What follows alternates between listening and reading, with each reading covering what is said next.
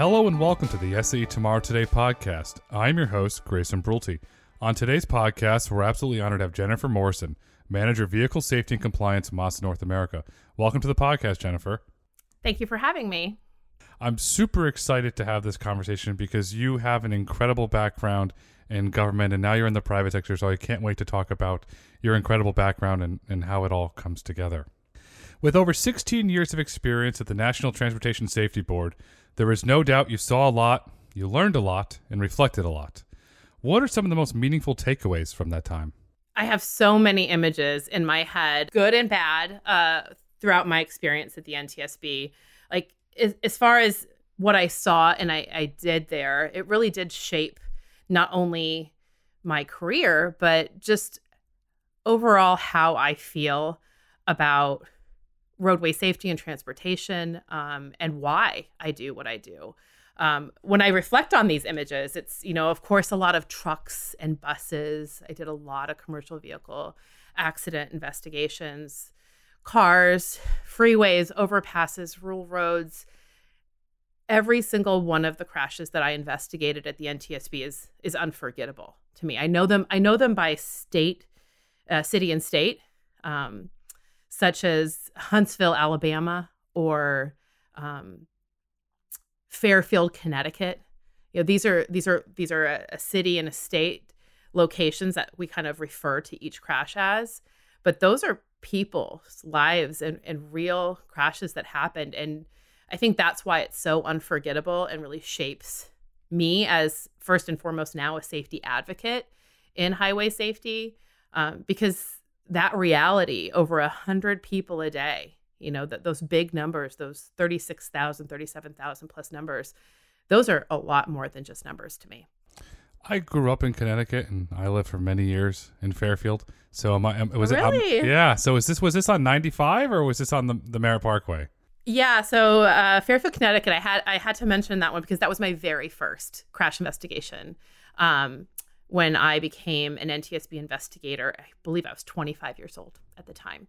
I'd spent just 3 years out of college with NHTSA. So I was in the Office of Defects Investigation doing, recall analysis work there. I worked on that Firestone tire recall initially, which was just wild. But yes, when I came over to the NTSB, my very first crash was in Fairfield, Connecticut on 95.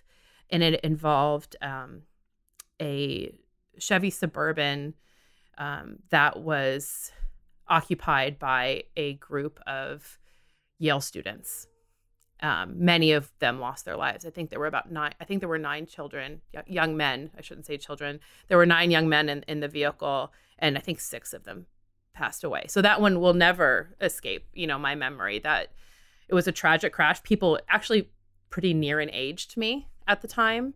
And it's where I met one of my favorite current NTSB investigators. There was a trooper there, David Pereira, who actually worked that crash with me from the Connecticut State Police.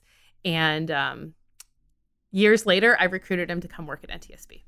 We have family in Darien and Stamford, and so you travel at 95. And my grandfather went from Greenwich, moved to Milford, but he kept his law office in Greenwich, and so he would commute every day from Milford to Greenwich, and he would tell stories of how dangerous that drive was and how he couldn't wait until he could retire, and then eventually ended up retiring and moving to Florida. But he would tell these stories of things that, as an individual that would commute every day, it was embedded into his head, very similar to yours, and that's really powerful. When you were on that investigation in Fairfield, investigating crashes, was that when you were part of the GO team? It was my very first GO team experience. And of course that crash involved, last minute notification. You have a bag packed essentially under your desk. A lot of times we would leave directly from the office. We'd get notified during, just the regular work week. Sometimes it'd be on a weekend or when you're home. But a lot of my cases just happened to be when I was at the office and we'd have a bag packed under the desk, ready to go. Typically, that means jumping on a commercial flight. And in the case of Connecticut, I'm based out of Washington, D.C., so that's pretty quick flight. I don't remember exactly where I flew into that time, but probably LaGuardia or something, New York. and drove up. And it's all, kind of very last minute, rush of the moment. It's this really interesting mix of adrenaline and exhaustion. Adrenaline at first, of course, and then you're there for a week or two. But it flies by. And Fairfield, Connecticut, of course, is just one example of, I think I counted at one point in time, the major highway. When I say major highway crashes I investigated, this is our fatal crashes, often multiple fatal crashes, multiple fatalities that occurred. Over 75 times that happened in my NTSB career over the course of about 16 years. Wow, this is powerful. But I want to stick on the Go Team thing here, and for our listeners. So at all times, is it kind of like when the president travels with the football, you have to travel with a go bag? So when you get the text message or the phone call, it's drop everything in go time, or is there a more formal process to when you get that phone call or text message to go? There is definitely a formal process to it. You're usually notified by your investigator in charge, which is the team leader over the Go Team, or one of the members of the management team there at the NTSB's Office of Highway Safety. And everyone's, it's a really friendly group of people. You travel together, you experience each other, on the road and in tough environments and in tough situations. So it is a bit of a family, sometimes dysfunctional and crazy because, it's a lot of type A personalities, retired law enforcement, military, engineers.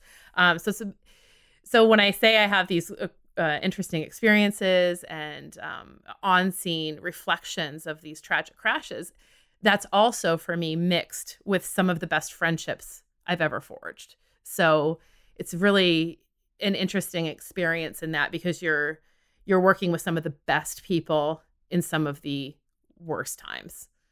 And I can only imagine that it shaped you in ways that you probably would have never or imagined when you first joined NTSB. And in 2016, you were quoted as saying, "Autonomous does not necessarily mean driverless." Did this line of thinking and rationale come out of what you saw on the front lines of crashes around the United States? Right. I mean, I think it's interesting that autonomous vehicles, of course, right now is a very catchy kind of hot topic that people are discussing. But when it comes down to it, there have been automated features in automobiles since the advent of ABS. So analog braking systems automatically, without a driver's exact input to do so, cycle or pulse the brakes to prevent wheel walk. That it was the very kind of first way cars started to introduce a level of automatic. And that's really where that word autonomous comes from. Building on ABS was electronic stability control. So now you're basically just using your ABS system on specific wheel ends to control the motion and the stability of the vehicle. And that's all done autonomously, right? That's not done because you're doing that. You don't have, as a human, you don't have the ability to do that at that rate, or really even to know what to do in most cases. So now we have electronic stability control, which is another standardized and required safety feature on all cars and trucks now too. And now we're building on that. So when we say autonomous, we definitely don't just mean driverless. I mean, that's maybe the far distant future. And we talk about those SAE levels. That's level 5, level 4 or 5 and beyond. So when I say, autonomous does not necessarily mean driverless, I'm referring to the very important driver assistance systems that are being deployed in cars that you can buy today, that you've been able to buy for years, that have the capability to really make that effect and start to reduce crashes, especially ones like rear end crashes or lane change, sideswipe type crashes.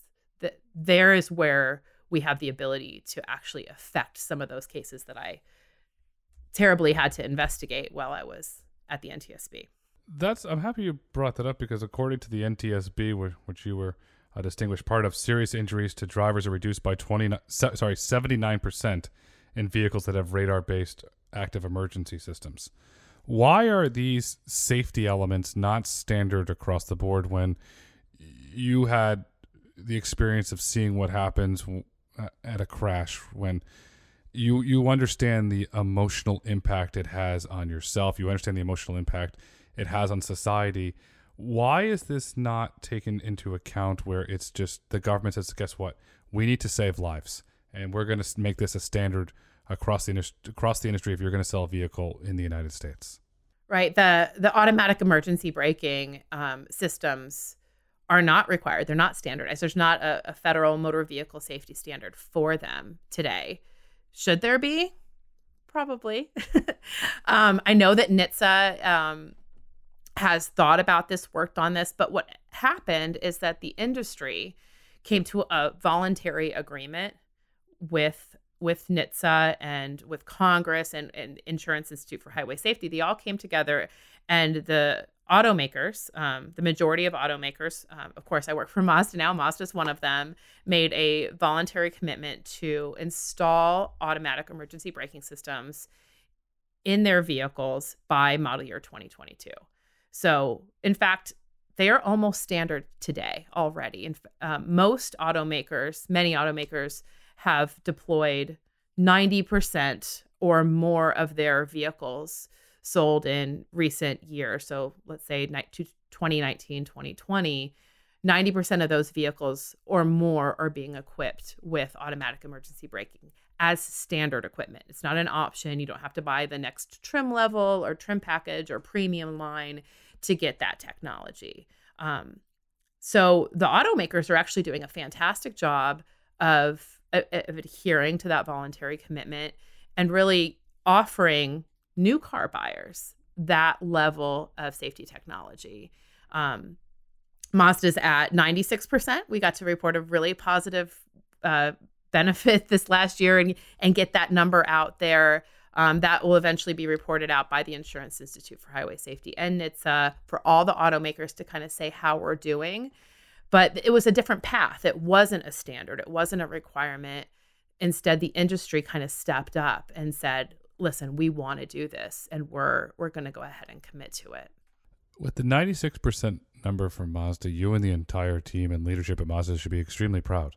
It's a fantastic number because you're clearly taking a leadership position. And if you look at the rest of the industry, I bought a new car a year and a half ago, and I had to fight tooth and nail to get every ADAS feature. And, we got to sell you the one a lot. I said, you don't know who I am. You don't understand. I want all the ADAS, and I want you to order it, and I'm going to pay for it today, but I want all the features. Which brings me to the point of, do we have to start having a serious conversation as an industry around dealer training? So when, let's just say, Mrs. Doe or Mr. Doe goes into a dealership or orders a vehicle with a highly advanced version of ADAS, that they properly understand what it can do and what it cannot do in the proper way to utilize the system, and then furthermore, what conditions. So we talked about Fairfield, Connecticut. It snows there. I live in Florida now. It doesn't snow, but we get torrential rain. To understand the different markets, do you think that dealer training is something that an industry should come together to embrace? Absolutely. Like every new feature in a car or any product that consumers are purchasing, there is a learning curve. The very first time I drove a vehicle with ADAS features, I didn't know what exactly they did or how they would work. And because there's no requirement and standard as far as a regulation is concerned, they all operate a little differently. So you could go out and drive a Volvo or a Subaru or a Mazda or a Chevy or a BMW, whatever it is you're out there driving, and their ADAS features are going to behave a little differently. They all have the same general design in that they're aiming to prevent for the automatic emergency braking. They're using radar, they're using cameras to track objects, vehicles ahead and make sure that you don't hit them. But that can be done through different types of warnings, driver settings. Some steering wheels vibrate, some seats vibrate, sometimes it makes noises. A lot of those things the driver can set. So ideally, a dealer would sit down in that vehicle with that new driver and give them they go through all the options within the menus. Most of the times that's now on like a big LCD screen, right? But yes, drivers need to be getting that experience with their dealer, that one-on-one. I know I learn best from hands-on. Like I want to actually see how I change my blind spot monitoring to give me a audible and a visual alert. I want to see how that's done so I can go back and do it myself. So that's the kind of experience new drivers and new car buyers are needed to have with their dealers. And I know that all of the car companies are taking that very seriously now when it comes to these safety technologies that are so critical. That's awesome. When my vehicle arrived, I sat there and I read the book, and I'm like, okay, I'm going to enable every feature in this, and I have the automatic lane keep assist, and that thing is amazing. How it just I have like a little thing that comes on the dash. It turns red with a little picture of the car, and the steering wheel gently moves it right back into the lane. It's subtle and brilliant, but yeah, if I'm in a Toyota, it's a different form of it. And so as we go into that's a lower level of ADAS, we go into the higher levels, let's say SAE level 2+ systems of advanced ADAS. There's a big debate that's brewing in the industry now about in-vehicle monitoring systems to ensure that if you're running a highly advanced version of this ADAS system, that you're paying attention. Do you have any thoughts around that? Yes, I do. There is it's critical. I mean, one of the interesting things I got to do at NTSB was see some of the results of the Tesla investigations, the early on Tesla investigations. I didn't work on a lot of that directly, but, my team members and my friends, they all did. And it was what spurred on this conversation, like what Tesla was doing with their autopilot, what they were allowing to happen in the cockpit of the vehicle. Even referring to it as the cockpit of a vehicle and referring to it as autopilot are some misnomers. There's a lot of marketing out there that can get really tricky. And I think it's important that we consider what we're selling to a consumer and the words we're using and making sure they understand the capabilities that they're purchasing and the capabilities they're not purchasing, right? So building the driver experience and driver engagement needs to be done by design.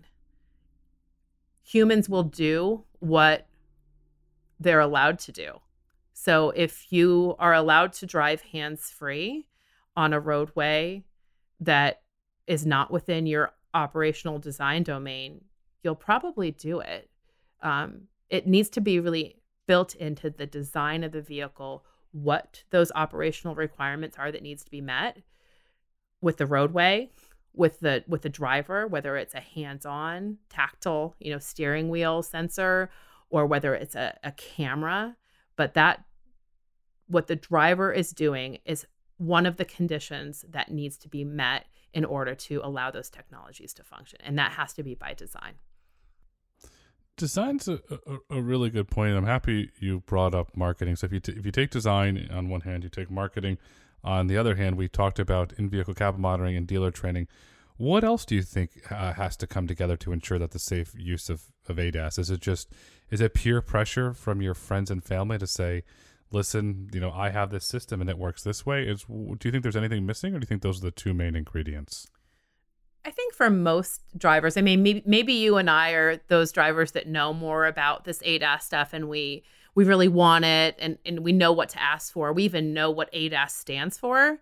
I think the majority of drivers and our friends and our family members, they have no idea what AEB or blind spot, maybe they know what blind spot monitoring is, but a lot of the acronyms we're using, they don't know what those are, and they don't necessarily need to know. I think we want to keep the driver at this stage that we're in right now. The driver is the center of the vehicle. The driver is in control. That's the message we need to get out there. And that these systems that are being designed and equipped on new vehicles are there to support the driver.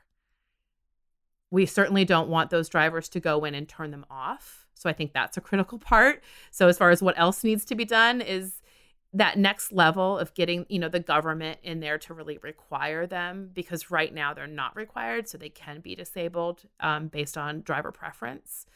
I think that in general, drivers will get more used to the technology, just like we did with airbags and ABS and ESC and all these other things. Once it becomes more standardized and more common just within all vehicles. And we're not quite there yet with AEB because of the way it was introduced and the way it's been brought in as not a regulation. No, these are all valid points, and you talk about safety, and you have individuals such as yourself that are doing the right thing and are not using safety as a marketing word, as a buzzword, and there are other individuals that use it as a buzzword. But to me, it as a consumer, if you remove ourselves from our backgrounds, it's very confusing. Okay, what is the safest? And on a previous podcast, we had a former colleague of yours, Dr. Mark Rosekind. And Dr. Rosekind and I had this long conversation around safety, crashes, and what the negative impact on somebody's life is. And Dr. Rosekind brought up a really valid point. When a celebrity gets into a crash, and if it's a fatal crash, it's on news headlines and websites around the world. But if an individual gets into a crash, it's not. And I brought up the point to Dr. Rosekind. I said, but they're celebrities to their families, and it's going to have a dramatic negative impact on those families. And if they have children.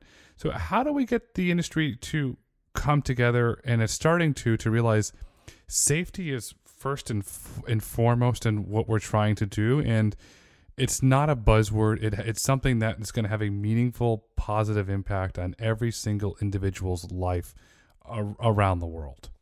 I think about that every time I get into the car with my family. I go back to those reflections from standing on the scene of fatal crashes. When I worked with the NTSB, I'll never have those unforgettable moments where I'm actually standing out on a highway, bits and pieces of vehicles everywhere, tire tread marks off into the shoulder, gouges in the ground. Those are real events that happen to real people, hundreds of people every day. And I do think about that whenever I get into the car with my family, or I go on a long distance trip. I had an interesting experience a couple years back when my son was supposed to go on a field trip, and they contracted with a bus company. And I went and looked into that bus company, and they did not have a very good safety record. 99% of all moms would never do that. I did that, and they did not end up using that bus company. But those are the things that we don't really think about, like safety as the groundwork. We say, hey, we want to go on a field trip. Hey, we want to go up to Philadelphia or New York, or drive out into the desert if you live out in California. There are a lot of things that can destroy that trip and make that a lot more difficult. So safety really does have to be the groundwork, whether it's making sure your vehicle is just properly maintained. Are you prepared for the trip? Do you have your cell phone plugged in somewhere so you don't have to be handling it? Are you traveling with a transportation company that also believes that safety is the foundation? There are a lot of people that would never consider these things because we are so busy just living our lives, getting from A to B and getting from A to B and getting from A to B, that it's hard to remember that many people have lost loved ones. And there's all these real stories out there where they were just trying to get from A to B too, and something terrible happened and it changed their life forever. So it's certainly not just a buzzword for me. I know that's kind of a long-winded answer, but I think once you're kind of tuned into it, then it becomes the reality that you acknowledge. I don't think that the majority of people know how many fatalities occur on the roadways every year. No, and what you said, I want to emphasize is extremely important, but it's powerful. And, as a father of a young child, I'm going to go out and to call you a super mom because you had a positive impact, not just on your children's life, but on all the other parents in that school. And by being a super mom, you set a great example for the school board. And there are several listeners who are friends of mine that sit on school boards that are listening. So for those that sit on school boards, please investigate the companies that drive your children to and from school and on field trips, because Jennifer brought up a valid point in that, in my opinion, should be standard at every school. And Jennifer, I want to stay on this supermom topic for a minute. Why do schools not look into this? So you're a supermom, that you understand this, but to me, let's if I'm a principal or I'm an educator in a school, it's common sense. Look into their safety record, because the parents, when you drop your child off at school, you entrust the safety of your child, not just the education, to that school. Why are more schools not taking that supermom approach that you took? Well, first I want to say some of the parents, I think, were kind of mad at me that I ruined the field trip. So I don't know if they would agree about my supermom status. But still, I still felt good about it. And and I felt confident sending my child and my friends' children in a better vehicle, one that had everything. And there's buses in general make me kind of nervous because the safety standards are not uniform. Separate topic. But as far as schools really knowing who they're hiring, there's actually really great resources out there from the FMCSA, the Federal Motor Carrier Safety Administration, for those of us who are playing with all of our acronyms today.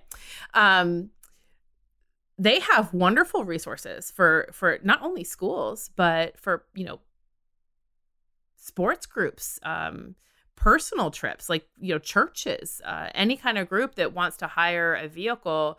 Like, how do you look up their DOT number? Like, you want to make sure, first of all, that they're actually authorized and insured to transport the number of people that you're asking them to do. So there's a lot in there, and there's regulations that any transportation, especially passenger transportation company, has to adhere to.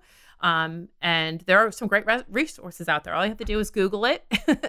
FMCSA has their, hiring a bus resources for schools and for churches. And I definitely recommend that anyone listening who has that in their plans. I know right now is maybe not the time that people are doing a lot of that, but I know that we all have done that in the past. It's a normal part of a lot of school and church and other group activities. So it's out there. It just, we need to talk about it a little bit more.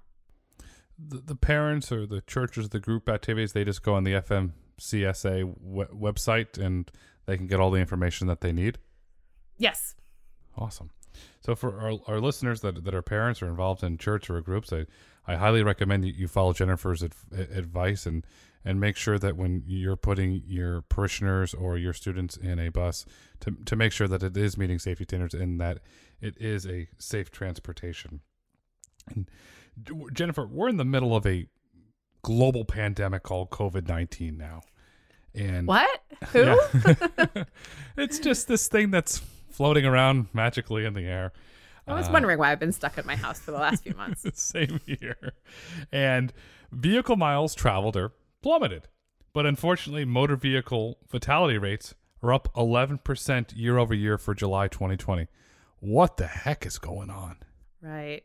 And no one was really happy to hear about that, were we? It's, I think that our entire risk reward system is out of balance right now. Like, risk in general is out of balance. And we're all really distracted. Like, there's a lot of things going on. So it's a combination of risk out of balance, overload of distraction, and open roads, right? And speeding, because that's another big issue that kind of comes from a lot of this. Speed is a huge factor in fatal crashes. So we'll know more, I think, once we get to see what types of crashes are the ones that are peaking. But, I think it has a lot to do with just speed and distraction. And it does go back to some of the technologies we talked about before, because there are systems that can be built into our vehicles by design that can help support a driver to prevent and reduce the types of crashes that we're seeing out on the road, even the ones that are increasing in this COVID-19 situation. For example, that automatic emergency braking systems that we were talking about, even having either Apple CarPlay or Android Auto connected on your vehicle. If you don't have a newer vehicle, some auto manufacturers actually have those that you can, they can go back a few years and install. So having that hands-free environment. So even if you're not the one that's speeding and not paying attention, you're at least being able to see others around you and pay attention to your environment more. It's hard to pay attention to our environment as as closely when we have so many other things on our mind. So I think that's kind of what's behind some of it.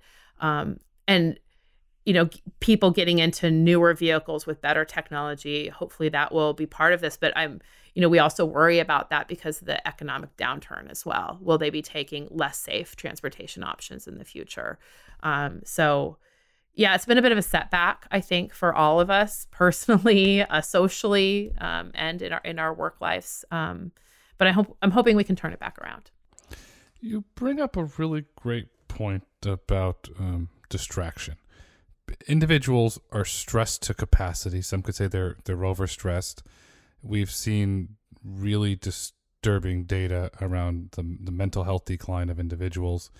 When you're investigating a crash, a non-fatality crash, do you speak to an individual to try and gauge a sense of their mental state? To were they distracted looking at a phone?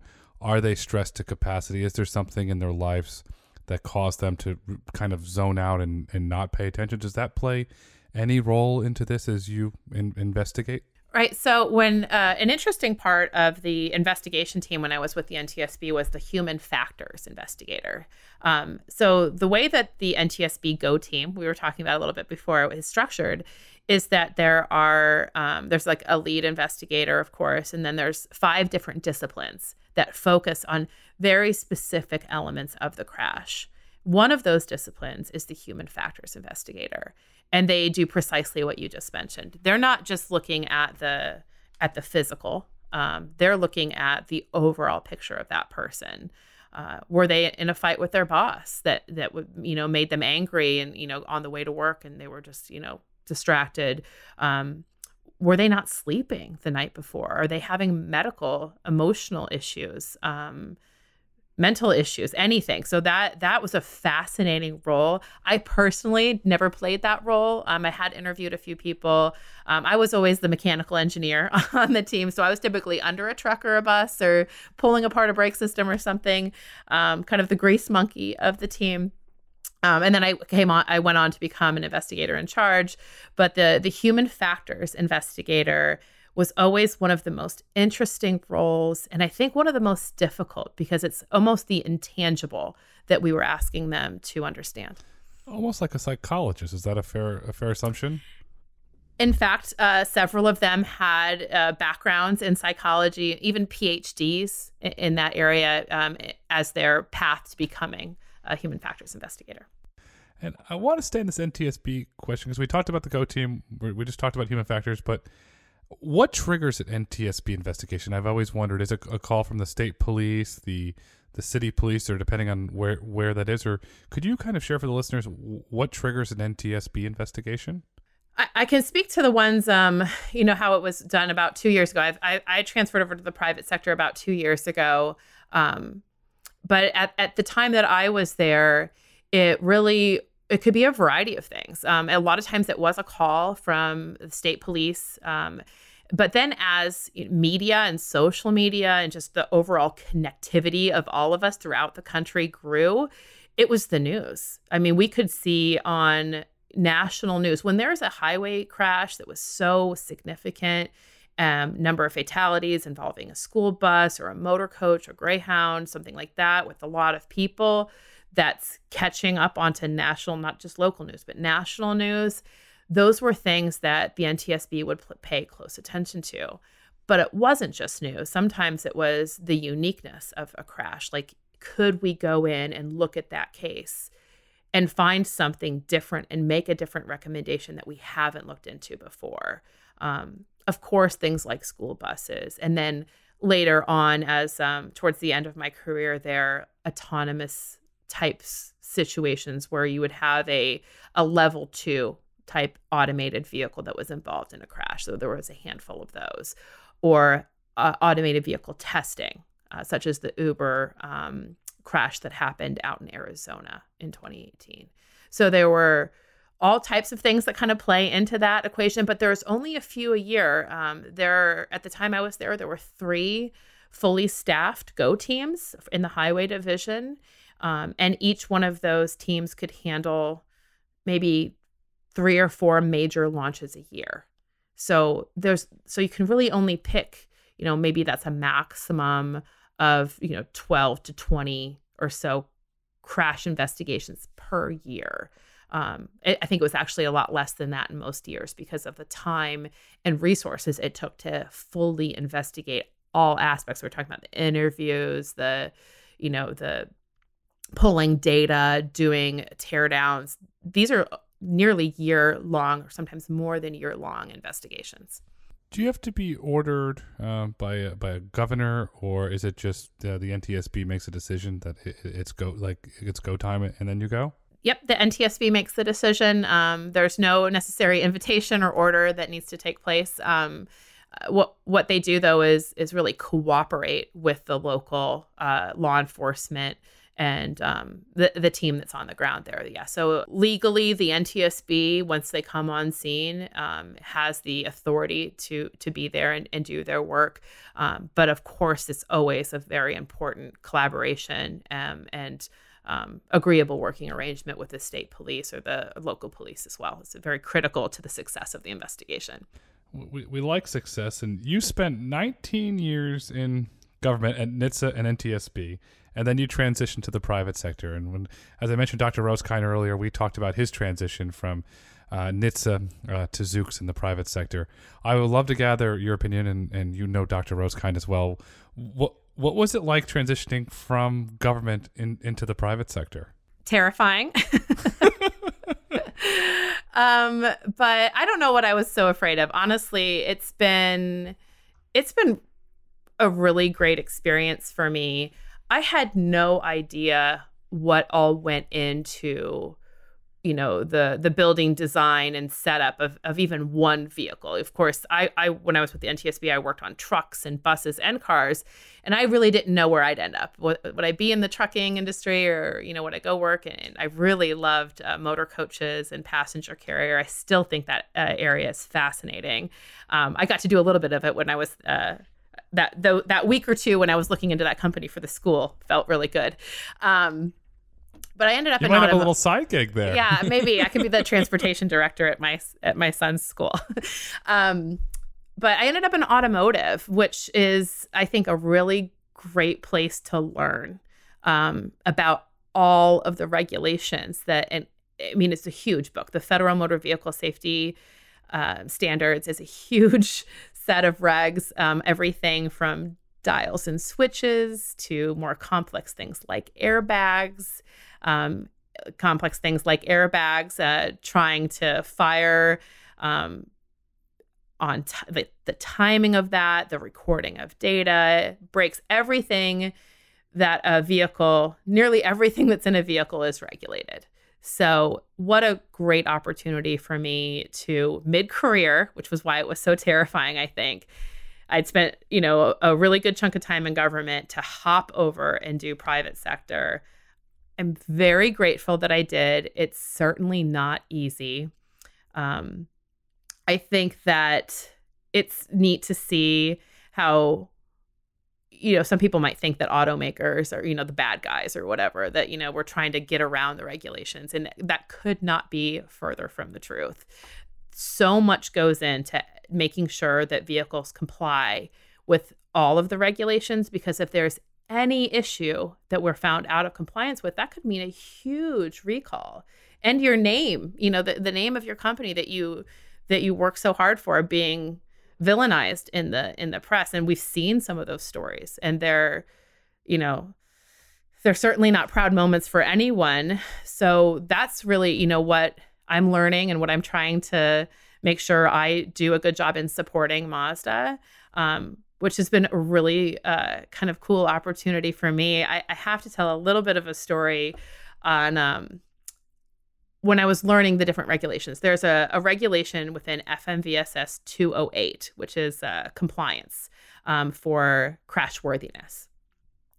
And part of the regulation is a test where you literally tape, a 6-year-old dummy to the passenger side dash of your vehicle and deploy the airbag to make sure that dummy is not injured.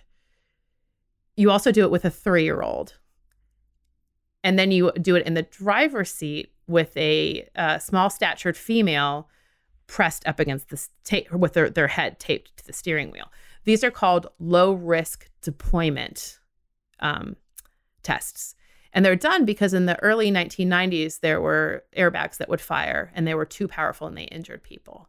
So now, as part of when you build a vehicle, you have to run these tests to make sure that you don't injure a 6-year-old, a 3-year-old, or a small statured female that are essentially taped to your dash. And I'm like, wow, that's aggressive. But I understand the reason that those regulations came into place. Of course, now there's different stages and timing and low pressure deployments that can be done to make sure that those types of occupants aren't injured.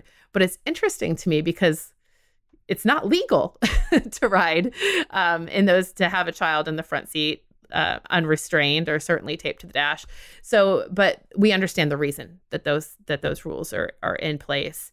And it's a big learning opportunity for me to think, wow, the automakers really have to go to very great lengths to make sure that there's strict crash worthiness and safety in their vehicles, even in conditions that are somewhat, when you see them in testing, absurd. So it was a very interesting experience to see that done for the first time. I'm floored. Right. I'm completely floored. And you said not legal. We've all seen children that shouldn't be in the front seat in the front seat. So I'm sure that the automakers have a database of crashes or incidents that they can try and help mitigate if somebody did the wrong thing or took a risk or didn't think or was having a bad day. Beyond compliance, we have to design vehicles for even safety or for even out of position or out of compliance people. We're still thinking about how to protect them. Did your engineering background play a role in this? Because you always said you wanted to learn, and all the engineers that I know are some of the most curious, interesting individuals in the world.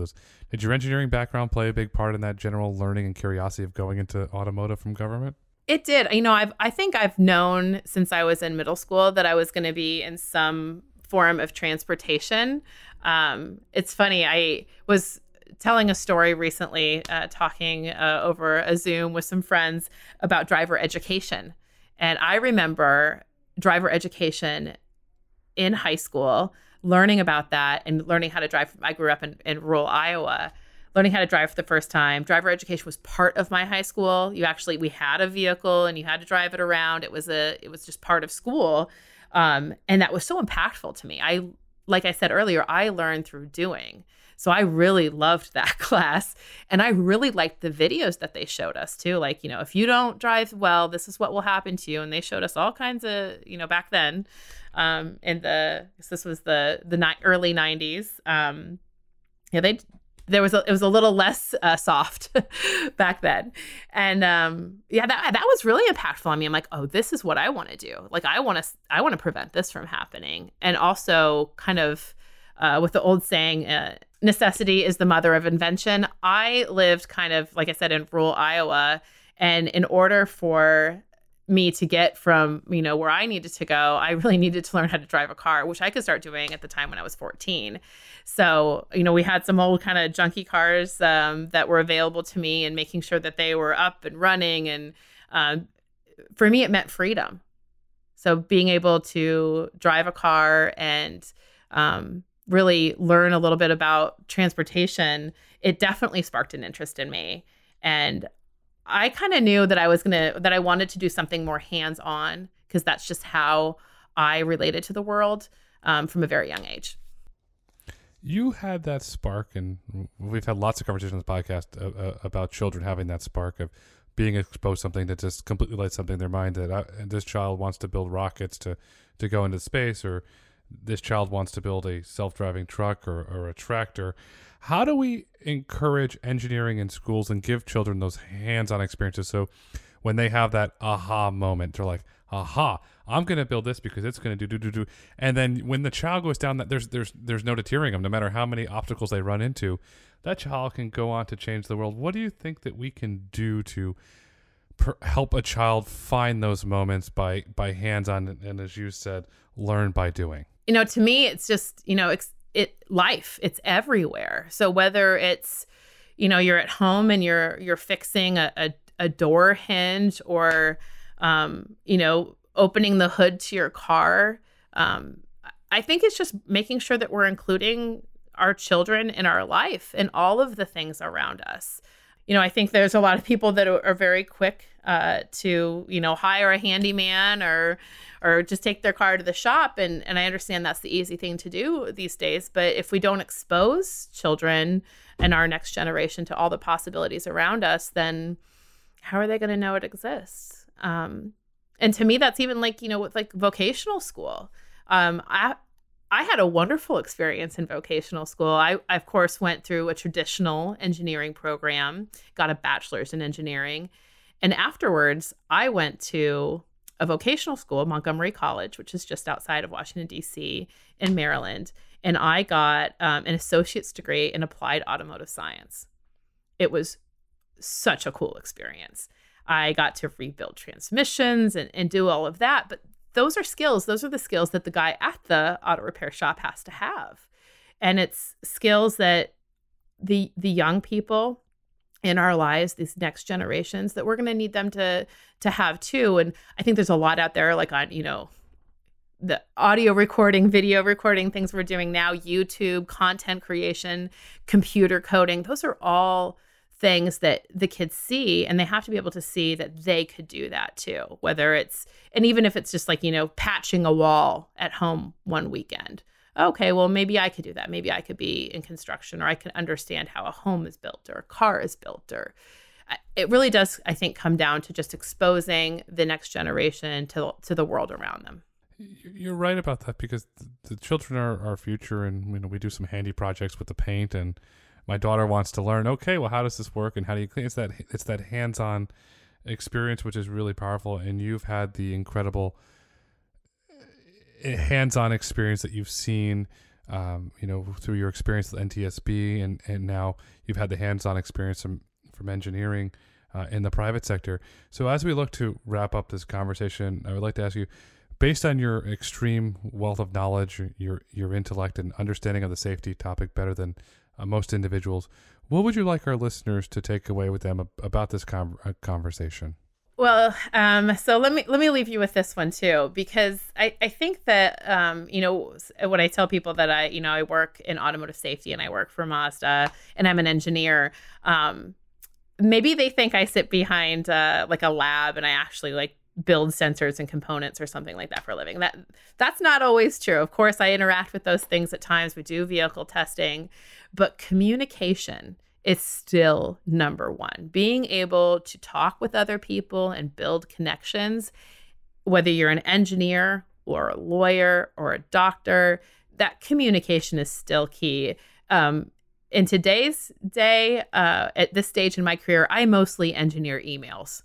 So that is where that's what is my day today. And I think that's true for all of us in whatever profession you're in. You have to be able to communicate with other people, get your point across, and also be a really good listener. So that's more important than the technical background. I think the technical background is really key. And certainly for our SAE community, we all have that. That's why we're here. But that next level for us is really being able to connect with one another and communicate to the best of our abilities. You're 100% right about communication. It's one of the most important skills in life that hopefully we can teach our children earlier. And I'm going to go back to I loved about the school bus, and you communicated to that school, and you possibly potentially saved a lot of lives and a lot of heartache, because you took a leadership mantle and you communicated about why. And so as a parent, I thank you for taking that leadership, and I hope that more parents will follow your lead in being a complete awesome super mom. And so as we've heard throughout this entire conversation, engineers are cool. And so Jennifer, thank you so much for sharing your incredible insight with us during this conversation. Thank you so much. You're very welcome. Thank you for listening to SAE's Tomorrow Today podcast. If you've enjoyed this episode, please kindly rate it, share your feedback, we love comments, and subscribe on your favorite podcast platform. For more information on SAE and SAE podcasts, be sure to visit sae.org/podcast and follow SAE on social media at SAEINTL on Twitter and Instagram, and at SAE International on Facebook and LinkedIn.